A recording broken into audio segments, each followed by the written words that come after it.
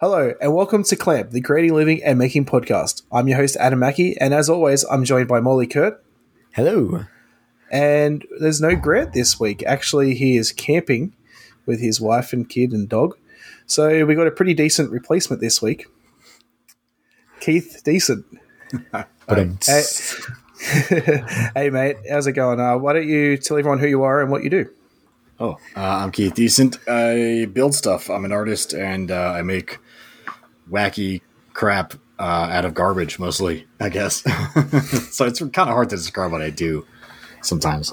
And some really nice stuff not out of garbage. I feel like you have the full range. I have, it's easier to work with not garbage, but it's a lot more expensive. Very much. I relate to that heavily. Yeah, me too. Yeah, well, what have you been working on this week? Okay. Yeah, sorry. No, that's okay. I wanted to make sure it was my turn.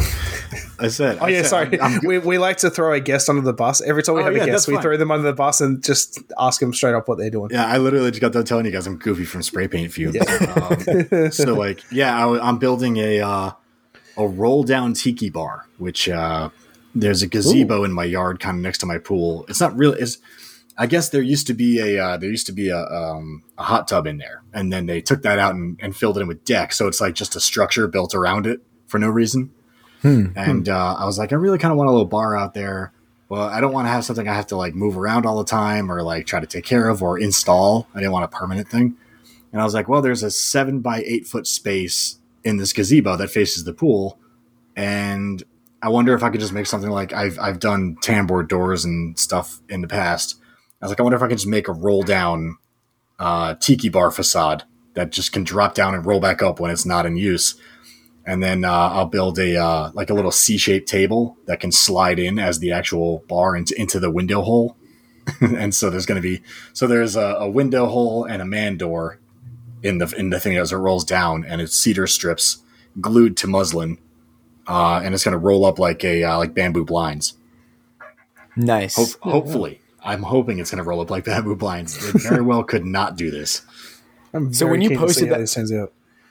When you posted that story, my first thought was like a van interior, because it vaguely had the shape of like it has a van or a van cladding. And then when you send me back those two pictures, like tiki bar plus blinds, I was like, who else would make that connection? Because I feel like that's your specialty, is taking two very like unexpected things and turning them into a very interesting project. I do a lot of mashups, that's for sure. And I've got some other small stuff I'm working on in the background. I'm doing a collaboration with Tim Sway.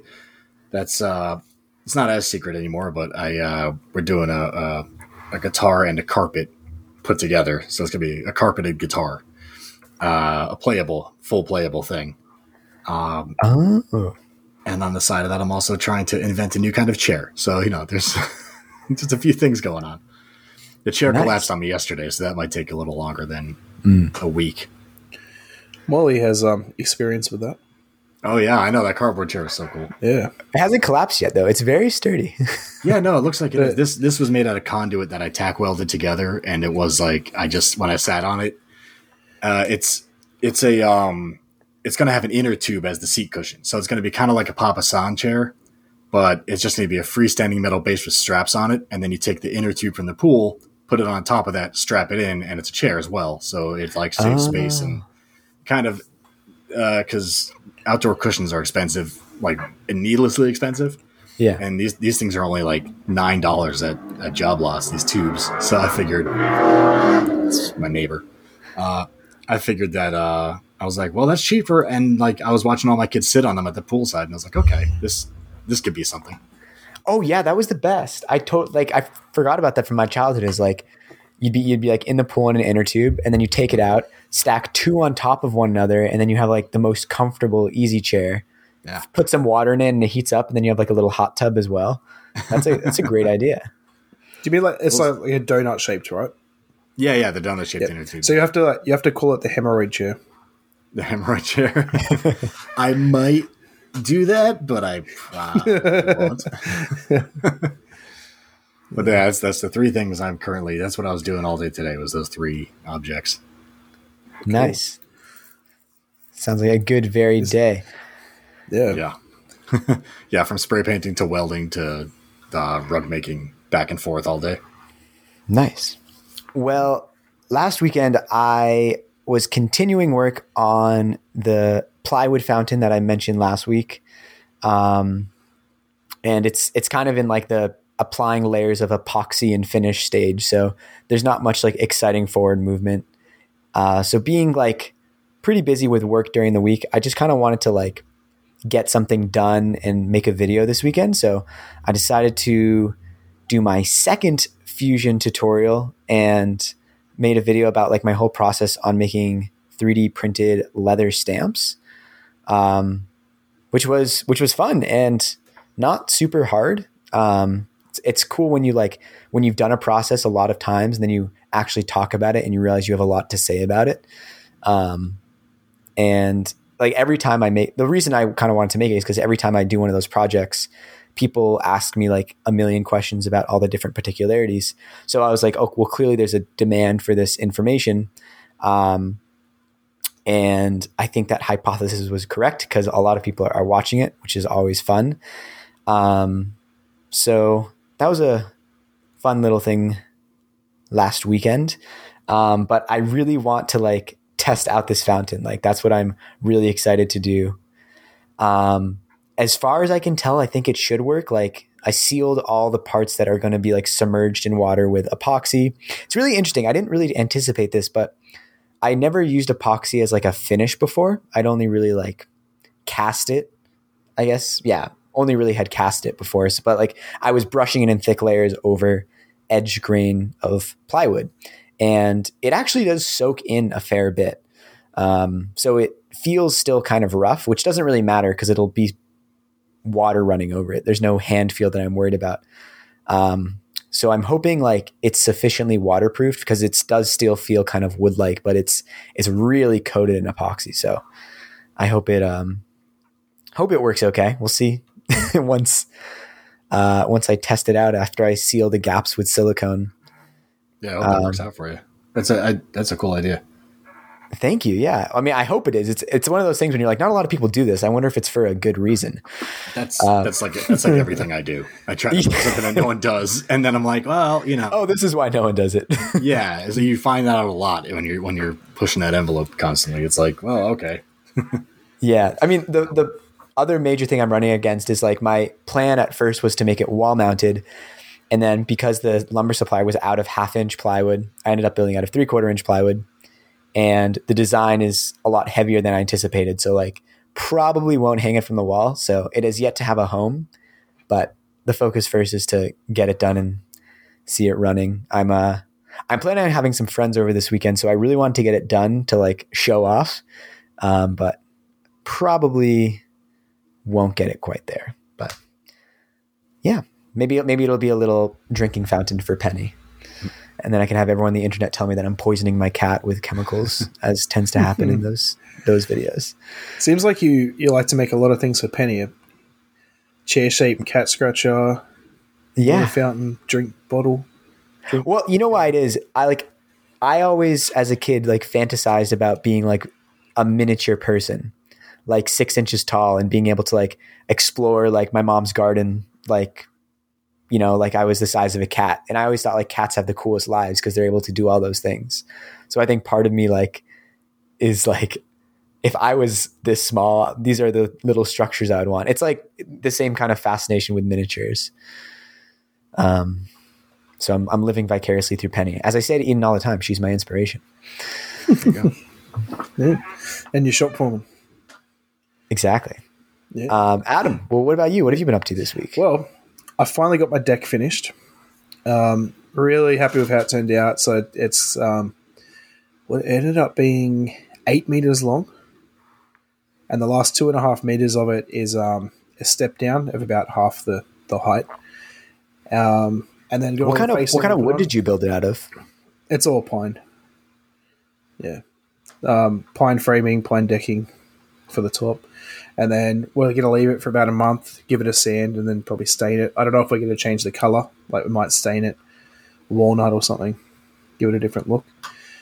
Or we'll just clear it. But yeah. But the exciting news, I finally have my CNC. I'm so damn happy. I got it set up and I was playing around with it for like the first couple of days, and I'm like, it just doesn't seem like it's like the first time I got a 3D printer off a mate and it just would not be right. It just would not cut right, would not print right. And I'm just like, something's going on here, and I was really confused, and I'm thinking like, this is going to be one of like I spent so much money on this machine. I can't just be like, oh, okay, well, it's not like I can't get frustrated and just give up.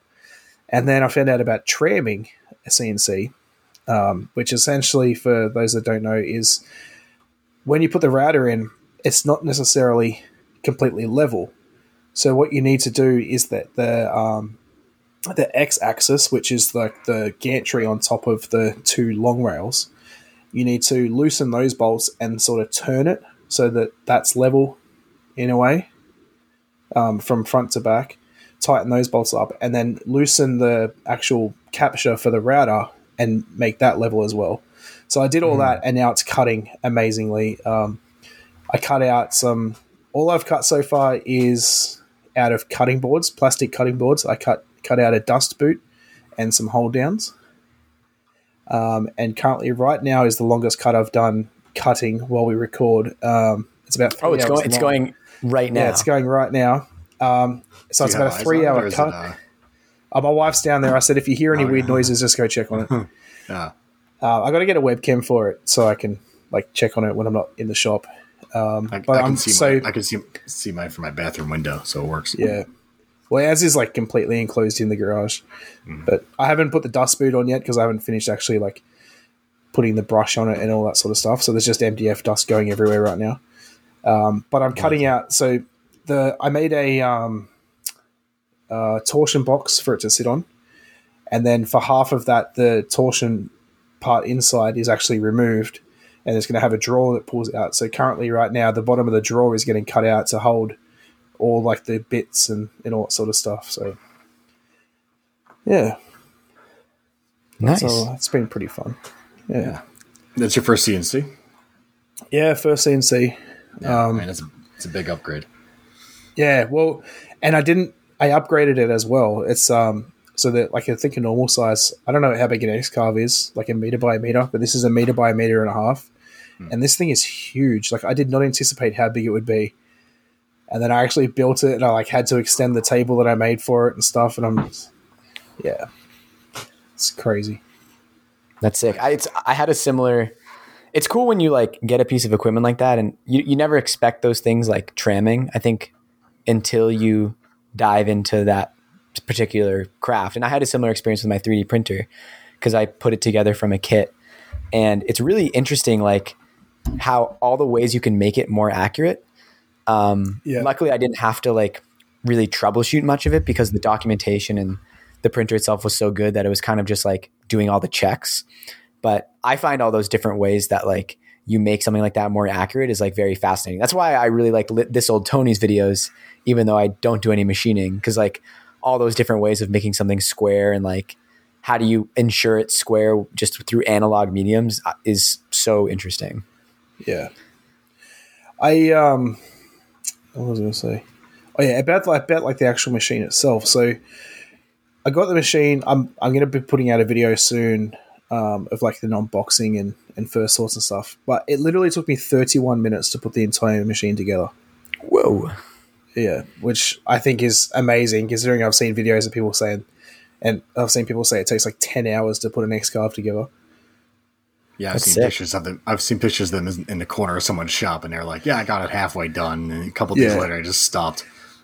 Yeah, that's what I love about the company I got it from. I'm not affiliated with them at all, but they do ship internationally and stuff. We'll have a link to those in the show notes. But they build every machine before it's shipped out. They build it, they test it with like their own software and stuff, make sure everything works, and then they pretty much just take off the X gantry. And pull all like the bottom framing apart and then ship it out to you. So all the wire rails and everything are all put together. Belts and everything are already run. and nice. it was like literally like 20 bolts, and the thing was together. My CNC is not one of those kinds of. My CNC is a weird one, and it took a lot of tinkering to get it right, and it takes constant tinkering to keep it right. But it's a full sheet CNC, so it's it works for me. But it's the MakerMate M2, which I don't know if anybody knows what that one is. That's essentially a router that hangs on the wall off of 2 bike chains wrapped around a couple of solenoids with sprockets on them. I've seen that. Yeah, with a controller in the back. And like it just gears up and runs the thing across a board at like a 10-degree angle off the wall, give or take. Yeah, and it's incredible that it works at all. And when it does work, it's great. It's just one of those things that like something always is like you have to be there watching it.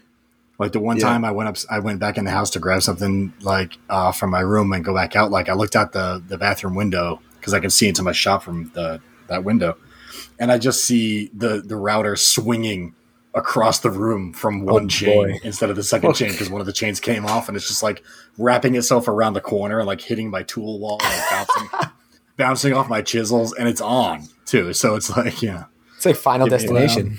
Give me like a mini heart attack, and I have to go down there and I have to like catch this thing. Oh my god! It was bouncing around the outlet that it was plugged into, so you couldn't just go down and yank the plug. Whoa! Jeez. Yeah, that was fun. And then I used it to make 20 record bins. So that was Adam's gonna go run out and check on his CNC when there's a lull in the conversation. It's not a bad idea. Yeah. But the CNC was a big upgrade for the business. Like that put me being able to upgrade the shop this year and then put a automated thing in there was something that really stepped up what I was able to do.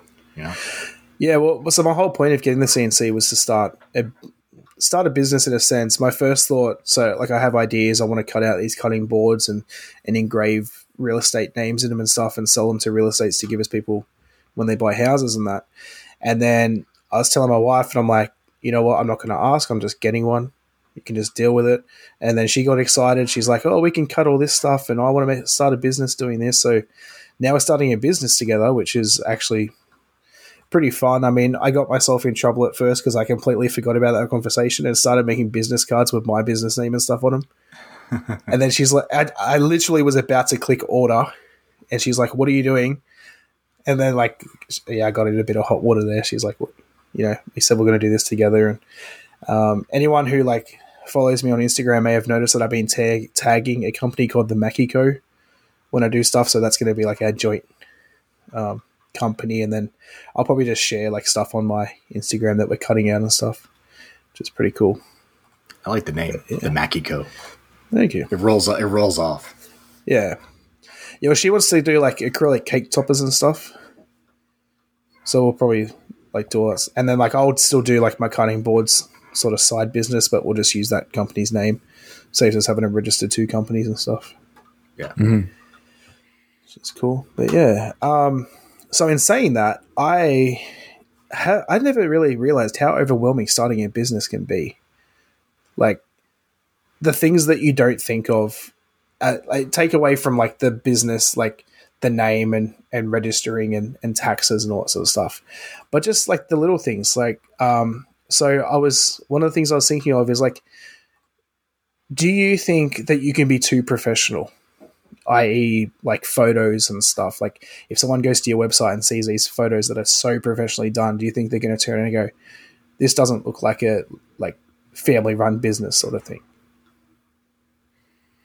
I think it's possible. I think it depends on what you want your clientele to be, really. Because you can definitely run the risk of someone being it almost looks fake if it looks too good, that's what I was thinking. I don't believe there's only one person behind this or 2 people or whatever. That doesn't. And you don't want to be mistaken for a stock photo. Exactly my point. Yeah. That's I don't know if they're really making these things or if they just took other people's stock photos and uploaded them. It could definitely happen. Yeah, I can see that. I think the hardest thing is we're not just trying to start a business of selling cutting boards. We're trying to start a business of personalized items, which I think is a lot different in a sense of making a website and stuff. Of how do you perceive that to the customer that this is personalized stuff and not just hey, buy this thing that I have in stock. Yeah, Yeah, it's tough because like you have to have it on your website as stock, and then people are going to see it and be like, I don't want a cutting board with the name Johnny and Sarah on it. Like, that's not my name. Like, Yeah, exactly. when are you going to put one up with my name on it? You know, it's like, Yeah. I was and then yeah, I was talking to a mate at work, and he was saying it'd be really cool. I'm sure there's a way you could do it, but it'd be really cool if you could have like your website where they can key in what they want, and it will actually show them like on a cutting board what it would look like. you could definitely do that. It's just pain in the butt. Yeah.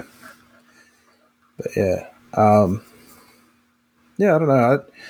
It's very a lot of things I haven't really thought about, which is a bit crazy.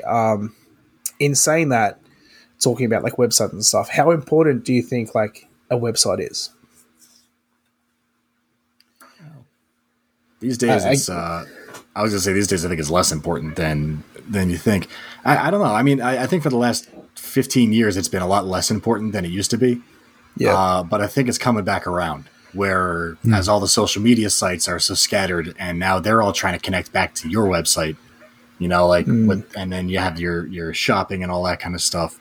I think Instagram and Facebook they're working their way towards having themselves be the Shopify or the exactly. know, or the Ecwid or whatever it is.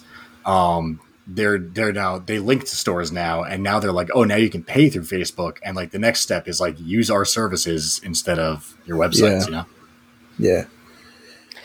Although, like that being said, I mean, we've already seen it happen a bit with Facebook, where they just inundate their platform with so many features that it becomes like near unusable. And I think maybe that's part of the reason of like the resurgence of the websites. And I think it also just really depends on your business. Like, I think it's, so for example, like the camp that I work at, so they end up just getting a lot of their traffic from like Google searches. And they put a lot of work into their social media, and I think it pays off, but like the benefit isn't as directly tangible. It feels more like brand building and posting Instagram stories and building that kind of story around your clientele. And especially in a camp, it's like so important, especially in a young camp, to kind of build that identity. But when they're talking about like business and new people signing up, like a lot of it seems to come from people like who are finding the website. And so I think, so much of the time, I think it is specific to the business. And maybe another reason too, like of going away from maybe the resurgence of the website is just like you go on Instagram now and like you see like so many ads for things. And so, I guess you could be a business and post your own ads, but then also like maybe people are less likely to go and purchase something through Instagram because they see all of these ads. It's like constantly chasing a moving target. Yeah, exactly. Yeah. Well, that actually leads into another point I had is in today's like day and age, how important is social media? And I guess like from that is saying that it is pretty important to be having social media now, especially with the shopping side of it. But what about like trying to build an audience and stuff? Do you think like that's important for a business, or do you think in like the kind of businesses that we do, it's more of a like people will be like, oh, I need this thing, I want to try and look for it? Yeah, I think it's incredibly important in a creative business to have social media presence, because that's kind of like your portfolio and your communication tool with the world. You can get people to go to your website, and God knows I have people send me messages through my website, and I forget to check them all the time. And 6 months later, I'm like, oh, somebody wanted a thing. Yeah. But, you know, I communicate with everybody through Instagram. My entire portfolio of what I'm working on is there. It's where I get most of my business from. But then again, like the lumberyard that I got all my stuff from has literally zero social media presence, and they're doing just fine because they don't have to be like, we have wood. Like they're the lumberyard, you know. They're there. They're in the phone book. They're on Google. Like they have a website. The website's terrible, but you can just call them. You know. Yeah, exactly. I think the difference with that is like that's something that people need though. Like you need to go to the lumberyard to get lumber, whereas they're not trying to sell you their product. Yeah.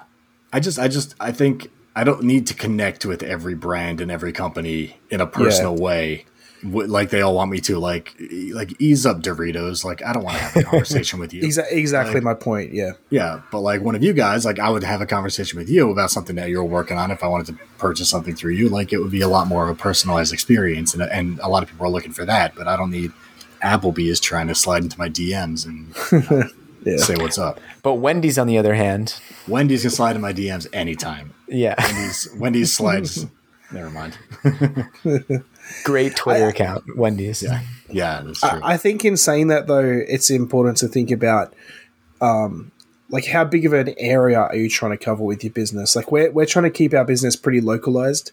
I mean, we'll probably ship like within Australia sort of thing, but I'm not going to be shipping internationally and trying to get business from far away. At this point in time, I'm looking to try and find like where I don't have to ship. Like people can come pick it up, or we can send or we can take it to them, or all that sort of stuff. So yeah, that's 90% of what I do. I hate shipping. I don't ship furniture. Just because I don't have to. Like I built a very good local following up in my early days on Instagram, and there's a lot of people around this area. It's a very cool place to be right now, the Hudson Valley in New York, which is just north of New York City. It's just the region around the Hudson River, essentially. But it's all a lot of artsy towns and a lot of culture and stuff like that. And I have people do local pickup, or I bring it to them myself if they're in a certain area. But I haven't ever. The last piece of anything I shipped was a lamp that I shipped like 4 years ago, and it broke upon arrival. And I was like, I'm done with this. I'm like, I would just bring it to them myself if I can from now on. And it works out okay. The location tools on social media are incredible because they really allow you to target a very specific local audience, not in just with ads, but like just clicking on the location of somewhere and like liking everything in that location. Like if you go to like Beacon, New York, which is like a very cool artsy town that I used to live in, and they have their own hashtags for Beacon as well. Like if you go there, you'll find tons and tons of posts, and you can see who people are that might be like keyed into what's going on and what's cool in the area, and you can follow them and like everyone's stuff, and you get a lot of follow backs, and you start to generate a lot of momentum in your local area that way. And it really, really helped me out doing that. Yeah, that's a really good point. Something I didn't really think about. And in saying that, like with Instagram and stuff, I've never turned on where I am. Like if I make a post from my Make a Mackie account, I don't tag that I'm like in Sydney, Australia, or whatever like that. But with the Mackie Code, maybe that's something we should try and do to try and show people where we actually are.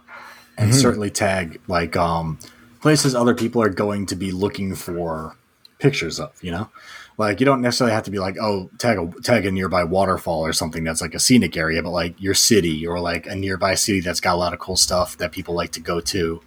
Like that's a good thing to do. Like right now I tag my own, I made a location for my business and I tag that a lot of times. But if I want people to see a thing, I'll tag my city, or I'll tag Dutchess County or Hudson Valley or even Beacon, where I don't live anymore, and put it in there just to get it on the list, Yeah. So you made a taggable location for do you have like a cool name for your workshop that you can tag on Instagram? Yeah, it's Fort Decent. Oh wow, I need to learn how to do that. When all you got to do is you got to make it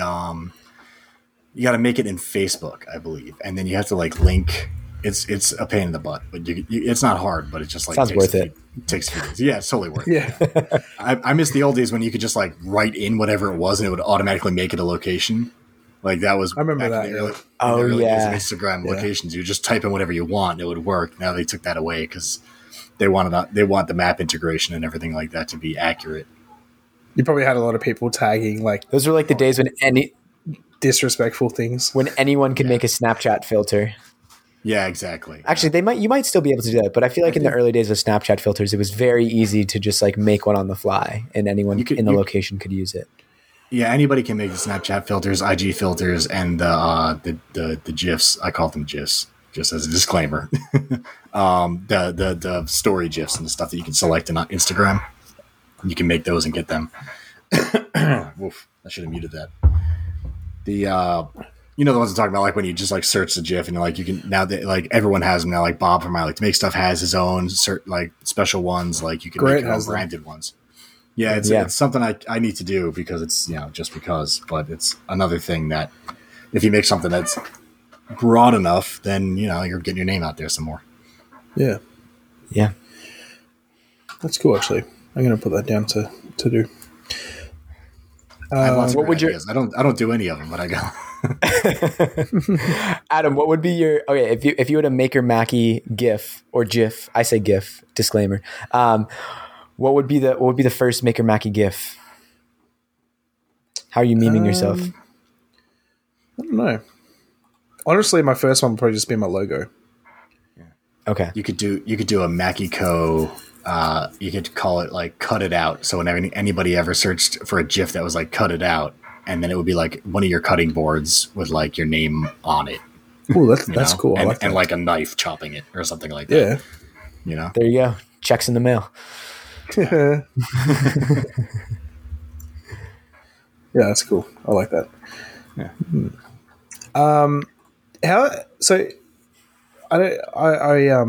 I apologize, Keith. I don't really know that much about your business either. But That's how long have you been running your business for? Doing what I'm doing specifically now about 6 years, I think. Wow. Okay. Yeah, I started out about 8 years ago doing flea market and estate sale cleanouts and sales, and then I started just putting stuff together from the junk that I had because I saw people selling handmade goods at flea markets and they were doing really well, and for like price versus work, because when you're selling old junk at a flea market, people talk you down all the time, but they talk you down less, not never, but they talk you down less when you have handmade goods. And then you can put a markup on them. That's a fair thing, If I sell a bench, maybe I'll get $50. If I turn a bunch of old skis that I found into a simple bench, I can sell it for like $250. Yeah, right. And I've really only done a few hours of work, but it's a better bench than the one. They understand that there's a difference, which is something that they don't always realize at flea markets. Right. It amazes me, like the things I see, like junk for sale. I say junk, but I mean it's not. Oh yeah, you've made something from it or whatever. But like I went to a secondhand store a couple of months ago, and I'm like walking through, and I'm like, I have literally thrown this out before, and these people are selling it for money. Like, it's insane. It might be that one. Yeah, it's the one you threw out. Yeah. When saying that though, in the last 6 years, what are some do's and don'ts you have learned? Jeez. I don't know. Don't do most of what I do, I guess. I'm not a good businessman. I'm really not. I'm terrible at making money. That's good though. That's what I want to hear. Yeah, I mean, I'm a creative. I have friends that are so good at making money, and it's just funny to talk to them because they're always thinking about it. I'm like, I'm going to build a seat that looks like salami, and you're like, what? They're like, what are you going to charge for that? I'm like, I don't know. I have to find somebody that's going to buy it and figure it out. Yeah. Yeah, I only finally got okay at pricing stuff in the last couple of years because I got sick of like working for nothing. But it's you have to come back to me for do's and don'ts because I'm terrible at this.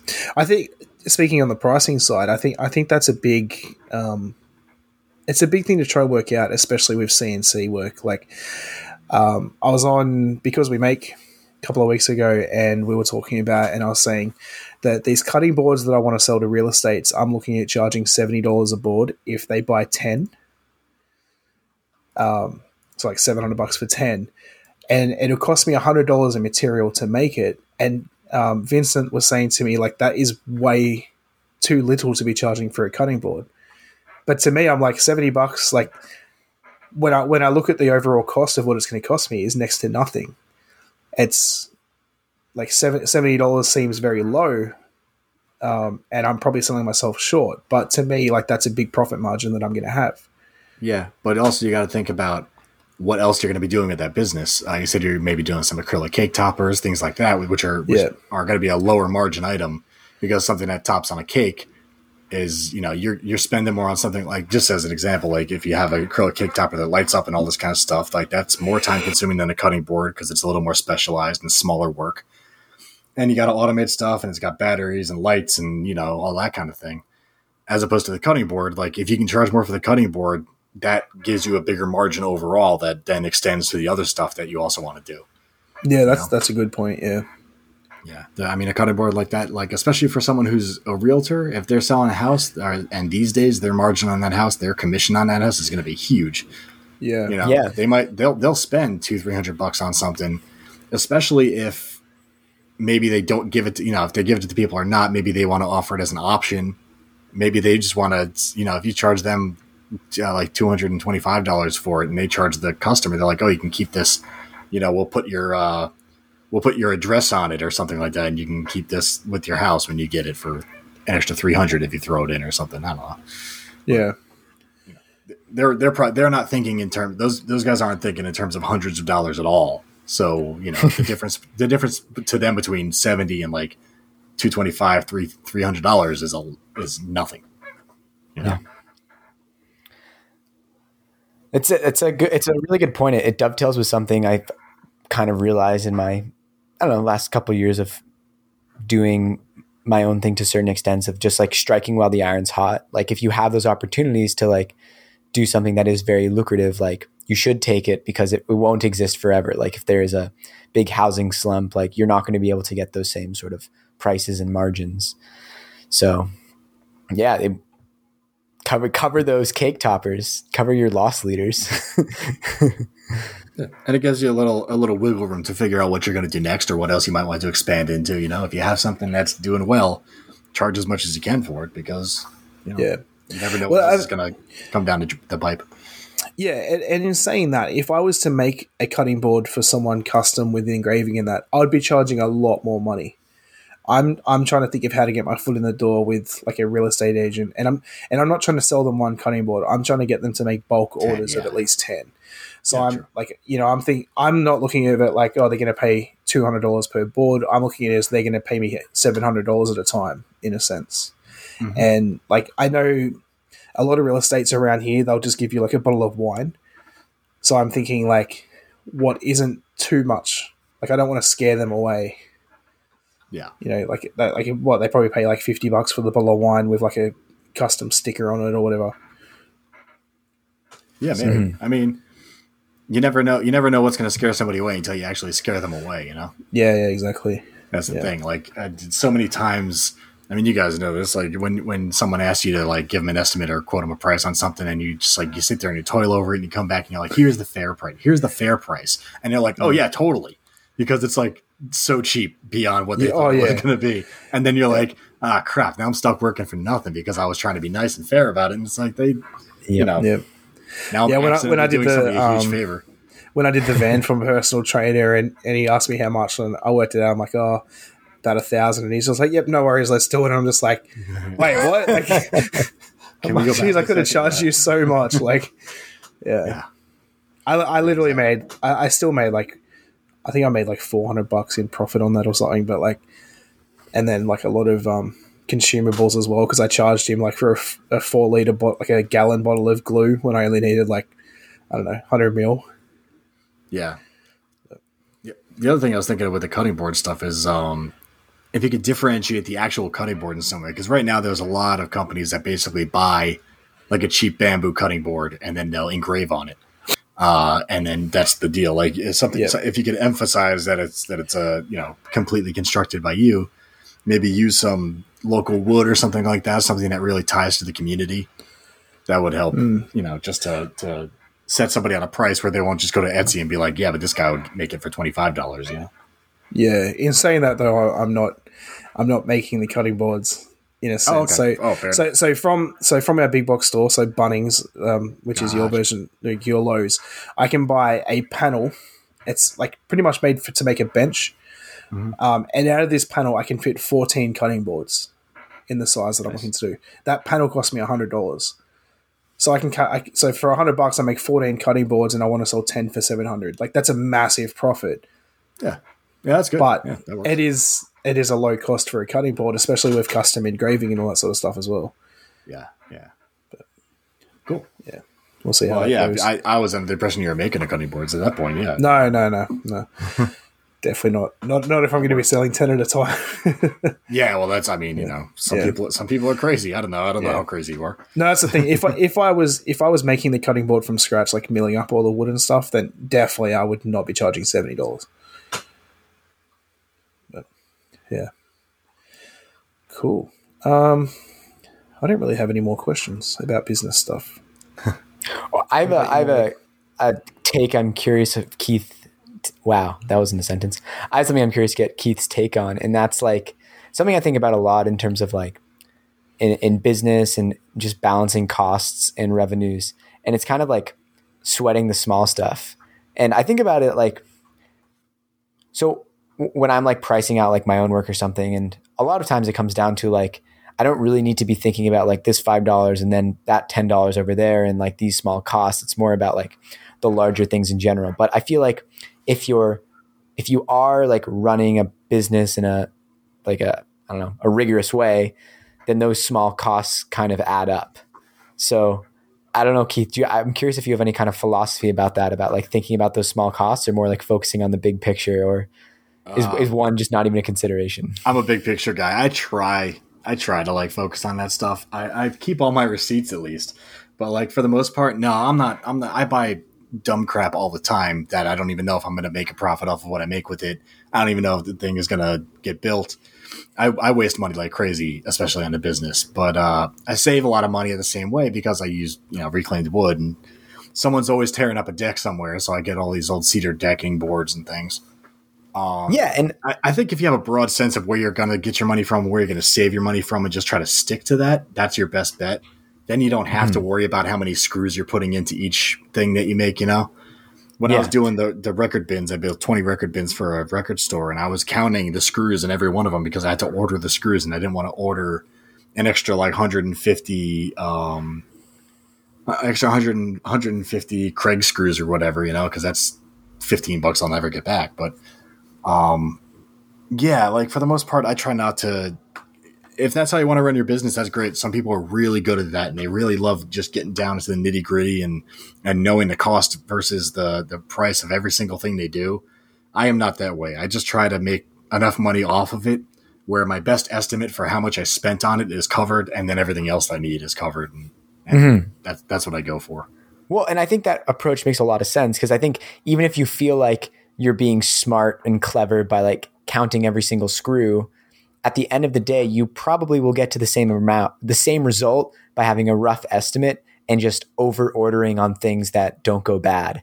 And I see that a lot, like at the camp I'm working at. Like I am learning so much about like running a business here, because it's like we're always ordering materials for these projects with the kids, and a lot of times it comes down to like, are we going to use this in the next 3 years? Like we have somewhere to store it. If we get a little extra, it's really fine. And like one thing I noticed with the director of the camp is like, if he thinks something is like remotely necessary and it's not really like, if we have the space for it and he thinks we're going to use it, like he'll just buy it, even if it's not like 100%, like this is definitely what we're going to do. And usually like you can return it, like it'll work out. And it's a very different mindset from what I have, because I'll hem and haw about purchases a lot. And it's something I'd like to become better at, is kind of just like thinking more in the big picture. But if you give yourself that like mental freedom to kind of just like, if I have the space for it, get that thing. And it just, I think it also kind of allows you to not feel so like confined by the constraints that you're working within. Because then you now all of a sudden, like you have the tools to do the things to make the things that you want to make, which is really big, to not feel like you're working inside a shoebox. Yeah, it's important. I know with the rugs, I was trying to figure out what my costs were, because I don't, I buy a lot of wood, so I know basically what wood costs. I don't buy a lot of yarn. So I go into the store, I go into Jo-Ann Fabric, and I'm just pulling yarn off the shelf and filling up the entire, like I need three skeins of this color, and I need this color, and I need this color because I want to do this kind of rug. And I end up with a cart full. And even after the Jo-Ann's, like every day, 20% off everything in the store coupons they send me all the time, like I'm still running up a couple $100 worth of stuff. And I'm like, I should really divide this in my head about what I'm using each rug, and I should know this because I have to start pricing these things. And I just try to get a general idea.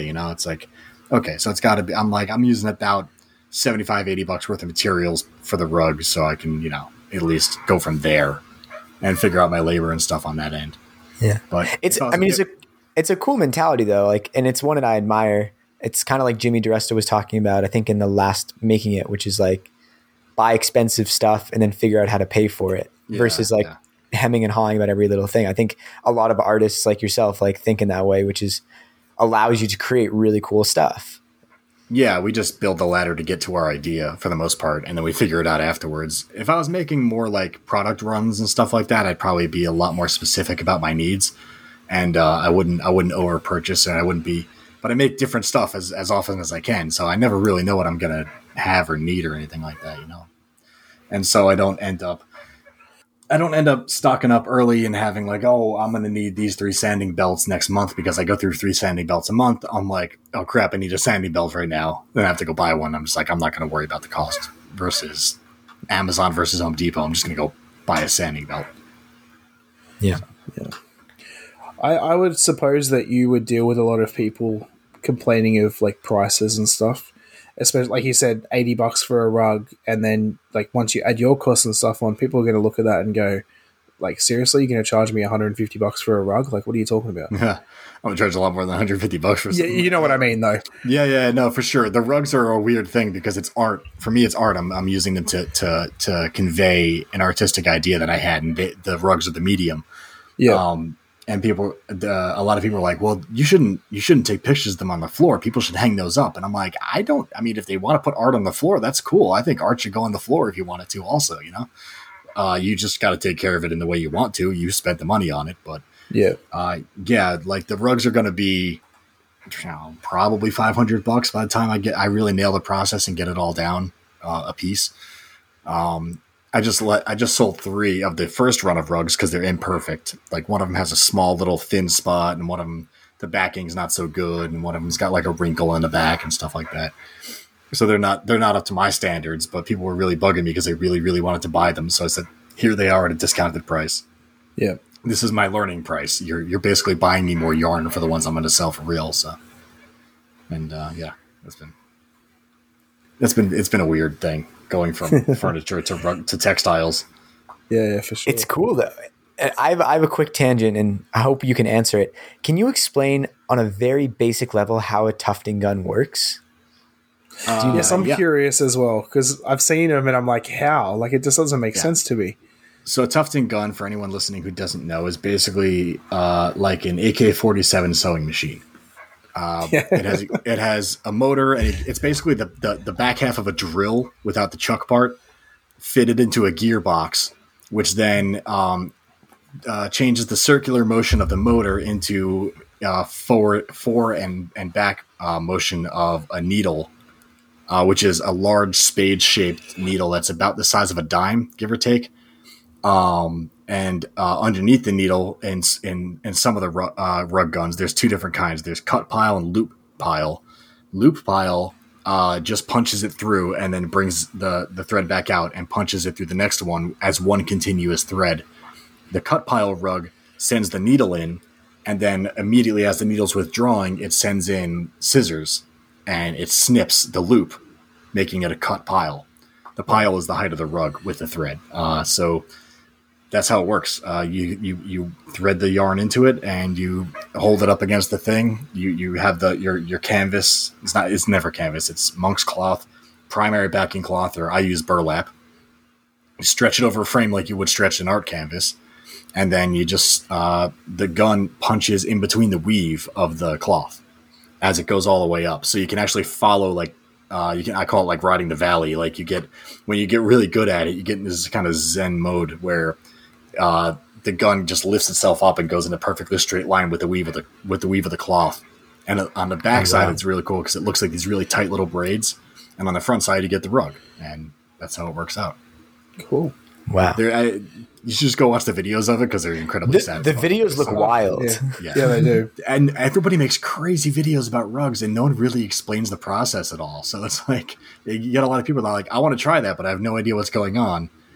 I'm eventually, when I get around to it, gonna release a video that has like, it's gonna be like everything nobody else would tell you about rug tufting, because like I had to learn so much stuff by myself that like just little nuances and how to do it right, and like things to just get the weave right and to get the lines you're laying down right and all that kind of stuff to make it flow properly. things that no one explained online. They're all like, "Oh, stretch your canvas, put your gun up against it, and pull the trigger, and away you go." It's like, and now here's 10 minutes of me with slow motion with weird music making a rug, which is a great video. They're always good, but it's like I learned nothing except that I want a rug gun. Textile machines in general are like incredible. Like they're just like the level of complexity inside of them and how satisfying they are, like especially in their sound, is great. Like we got 10 sewing machines at camp, and we finally used them all at once the past 2 days. The kids are making these like custom pillows. And it's all, I just love like watching sewing machines work, especially like the walking foot ones that you see in leatherworking, where it literally looks like someone walking across the surface of material, like looms and things. They're so cool. They're so interesting. Yeah, there's a lot of, I mean, they're really cool. I gotta get better at sewing. I can hand sew a little bit, but my machine skills are not there. But one day I'll have a project where I need it. So actually maybe soon, because I want to start doing patches, rug patches for clothing, and integrate it with apparel a little bit and see what I can do with that. Ooh, I think that's cool.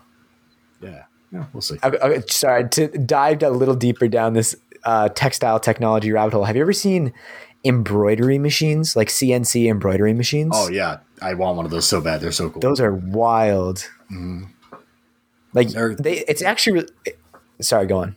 No, I was gonna say I was trying to remember the price point of those, because I remember looking it up and being like, I don't have an idea for that price yet. So yeah, I think it's to the tune of like 8 to 15 grand. I think it's somewhere around there. And then even the so you can get non-CNC embroidery machines, which look like a sewing machine with a screen on it, but they're still like incredibly complex pieces of equipment. I don't quite understand. I like to call her my other half at camp. This girl, Megan, who helps run the site with me, she studies fashion design. So she's experienced with a lot of these things, and she has like a small embroidery machine, and it's still like a piece of CNC equipment to a certain level. It's just like there's some manual input. But you can get these like sewing machine size embroidering machines for like $500 that are you can still do really amazing stuff with. And I think you can't do hats with them because the cloth isn't it's not bendable enough, but it's still pretty incredible equipment. Yeah, I think for a while I was like, I really want to make patches, and then I was like, well, I didn't. I think it was like $500 or so was the thing I was looking at, and I was like, yeah, it's the cheapest one, and I don't know if it's what I need, and also like it'll just collect dust if I don't make these patches. So at the time, I wasn't ready to jump into textiles, but then I saw a rug gun 2 years later, and I was like, I'm in. And so, beyond the possible embroidery machine, do you have a different piece of dream equipment that you want to get next? Not really. I think I'm pretty well set right now. I mean, like, if I had the money, I'd upgrade some of my stuff. I'd get off the contractor table saw and get a saw stop, stuff like that, you know. But for the most part, no. I picked up a welder last year and taught myself a little bit about welding. So that's been fun. I don't know. I guess probably a blacksmithing setup would be next for me. But I'm gonna let the wave of blacksmithing popularity die down a little bit before I go into that, because it's just, you know, I think a lot of it right now is everyone's making great videos where they shoot sparks around and everything's glowing and they make a thing, and no one really cares what the thing they made was. They just want to watch people blacksmith, which is completely understandable. Right. But I want to get to I always like my videos to come from a point of like end product being the goal of watching the videos to see what is being made, and everything else is leading up to that point, as opposed to 20 minutes of sparks and glowing hammer hits. Because like if someone's not explaining it to you, it's really difficult for you to actually know what's going on just watching a blacksmithing video. You know, it's like he's hitting it again. It's like he's hitting it, now it's on fire again. Now he's hitting it again. Like that's all you can really see, unless someone's telling you like, no, now I'm doing it at this temperature. I harden this part. This is what I have to taper out. You know, that's a lot more interesting. Yeah, for sure. That was the thing I really wanted to do in my parents' backyard in high school.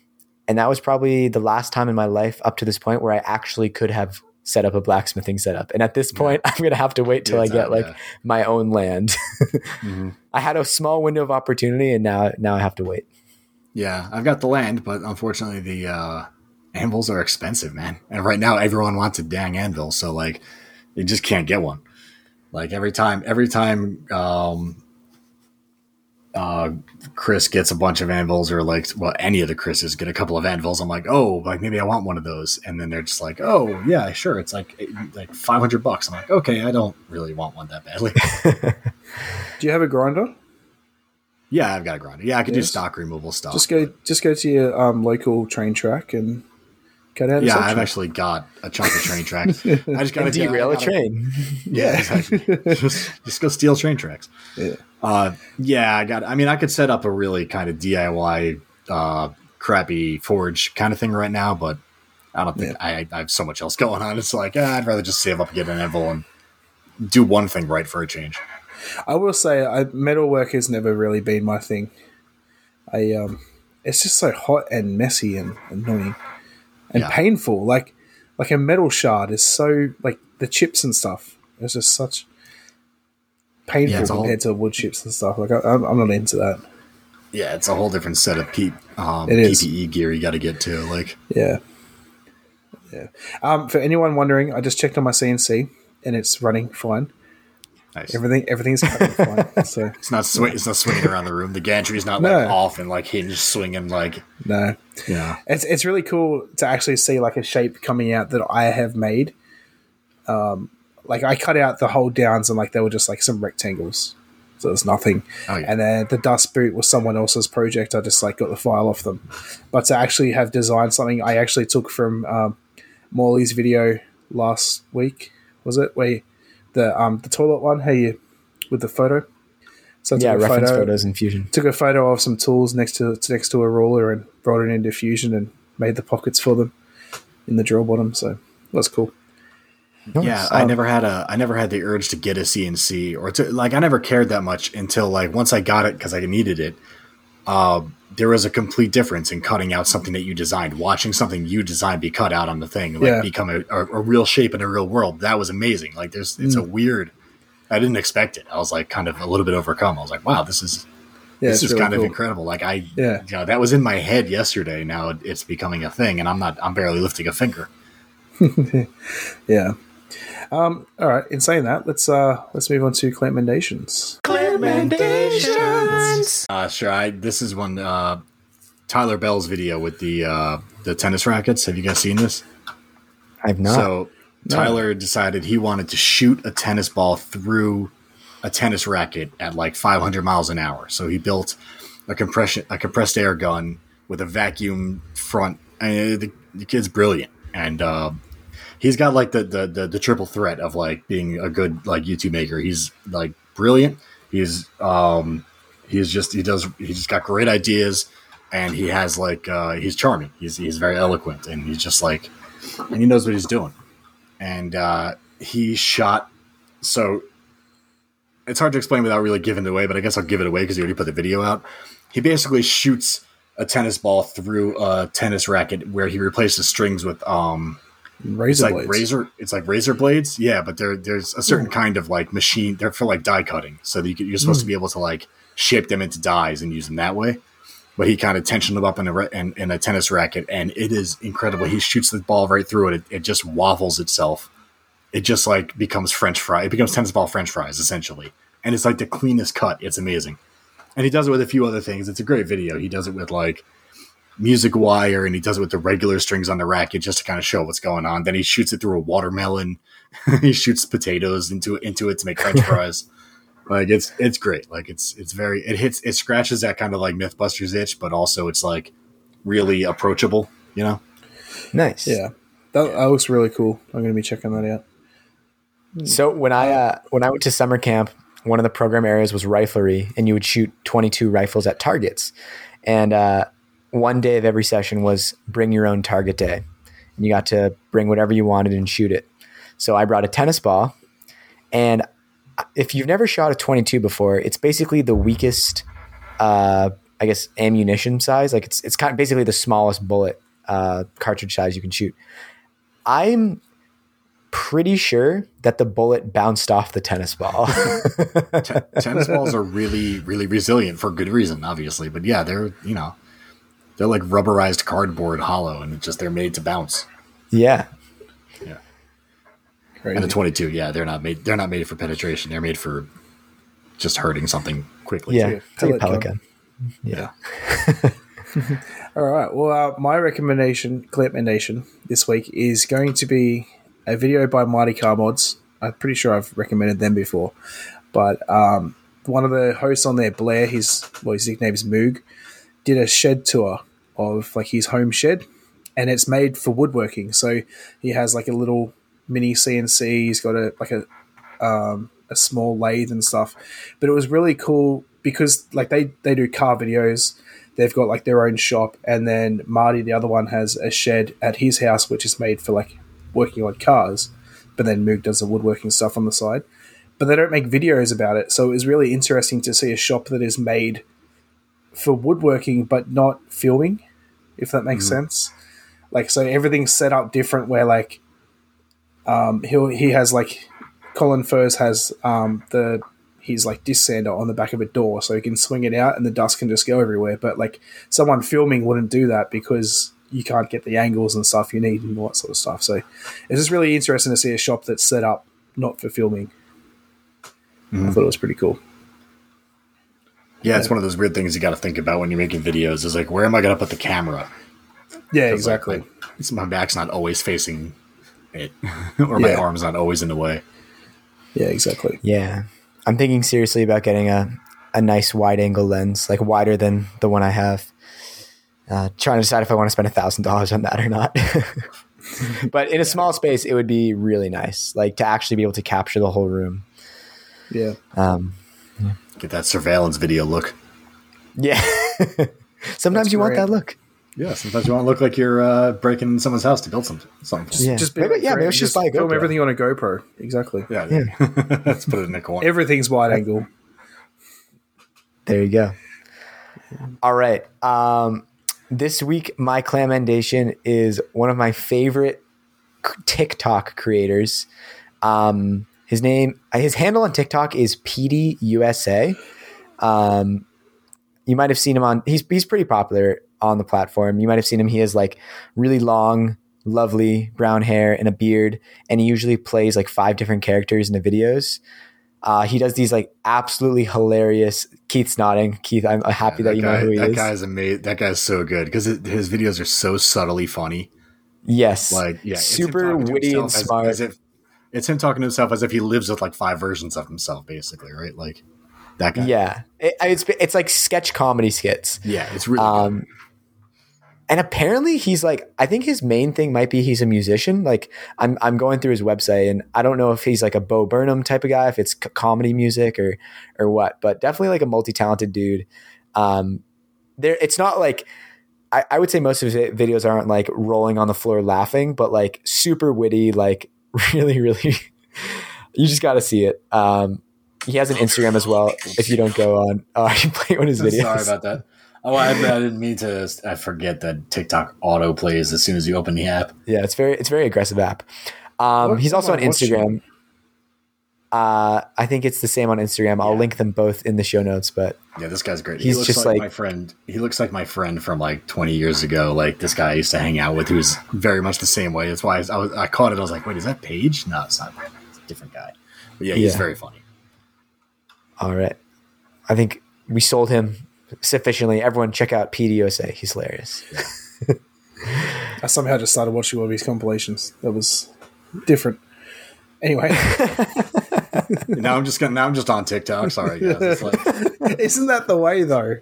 My wife and I last night, I finally got my wife to start watching Animal Kingdom. We watched 2 episodes and I'm literally falling asleep. And then we go lay in bed and I look at my phone for like an hour on TikTok. It's like, what the hell? I was falling asleep a minute ago. It's so weird. Anyway, I want to thank everyone that listens and supports our show, especially those that support us on Patreon. If you want to support us on Patreon, you can go to patreon.com/clamp. And our highest level, the F-Clamp, gets their name shouted out on the show. And we have a new one now. So Brent Jarvis from Clean Cut Woodworking is one of our F clamp level Patreons. And thank you for your support. Thank you to anyone else who supports us on there, and thank you to anyone who just listens to our show. If you don't want to support us on Patreon, you can just please share the show, like the show, I guess. I don't know. I'm always bad at this, aren't I? And tag, I know, right? And then if you want to put up a story on Instagram, tag the Clampcast, and I will always share that story. Try and get your name out there a little bit as well. Anyone who does support us on Patreon, though, does also get access to the pre-show and after-show and a keychain made by our one and only Molly Kurt, which is that's me. Pretty cool. Yeah. Also want to thank TF Tuning for the theme music, and you can find us. Where are we? We're on Facebook, Twitter, Instagram. Soon to come to TikTok, maybe. More importantly, where can you find Keith? Just about everywhere. I'm getting there. I'm getting there. I'm easy to find. All right, sorry, not mean to. You know I'm not good at this I'm not good at this hosting thing. You're doing great. Also follow us on YouTube. Help us get our 100 subscribers so we can get our custom URL. Just search Clamp Adam Morley Grant, and you should be able to find us on there. So now, Keith, do you want to let everyone know where they can find you? See, with my podcast, people think I'm really good at it, but I just have infinite chances to record what I'm doing. I just record it, and then I record it again 15, 20 times. That's me when I record videos. Yeah, it's funny. Videos, I just talk over it. I don't even give myself like more than one take with the podcast I do. You can find me at Keith Decent anywhere. KeithDecent, which is all the social media things. I always get my name as soon as I can. And I also have a podcast from the ground up, ftgupodcast.com, and you can search that. It's not like anybody else's podcast, I think, in terms of the maker sphere that we're in. I try to do something a little different, so it's good times. Although I haven't put out an episode in like 6 months, so it's been a rough year. What can I say? Yeah. Well, for those listening that are Patreons, we're going to head over to the after show. So, bye. Bye. See ya.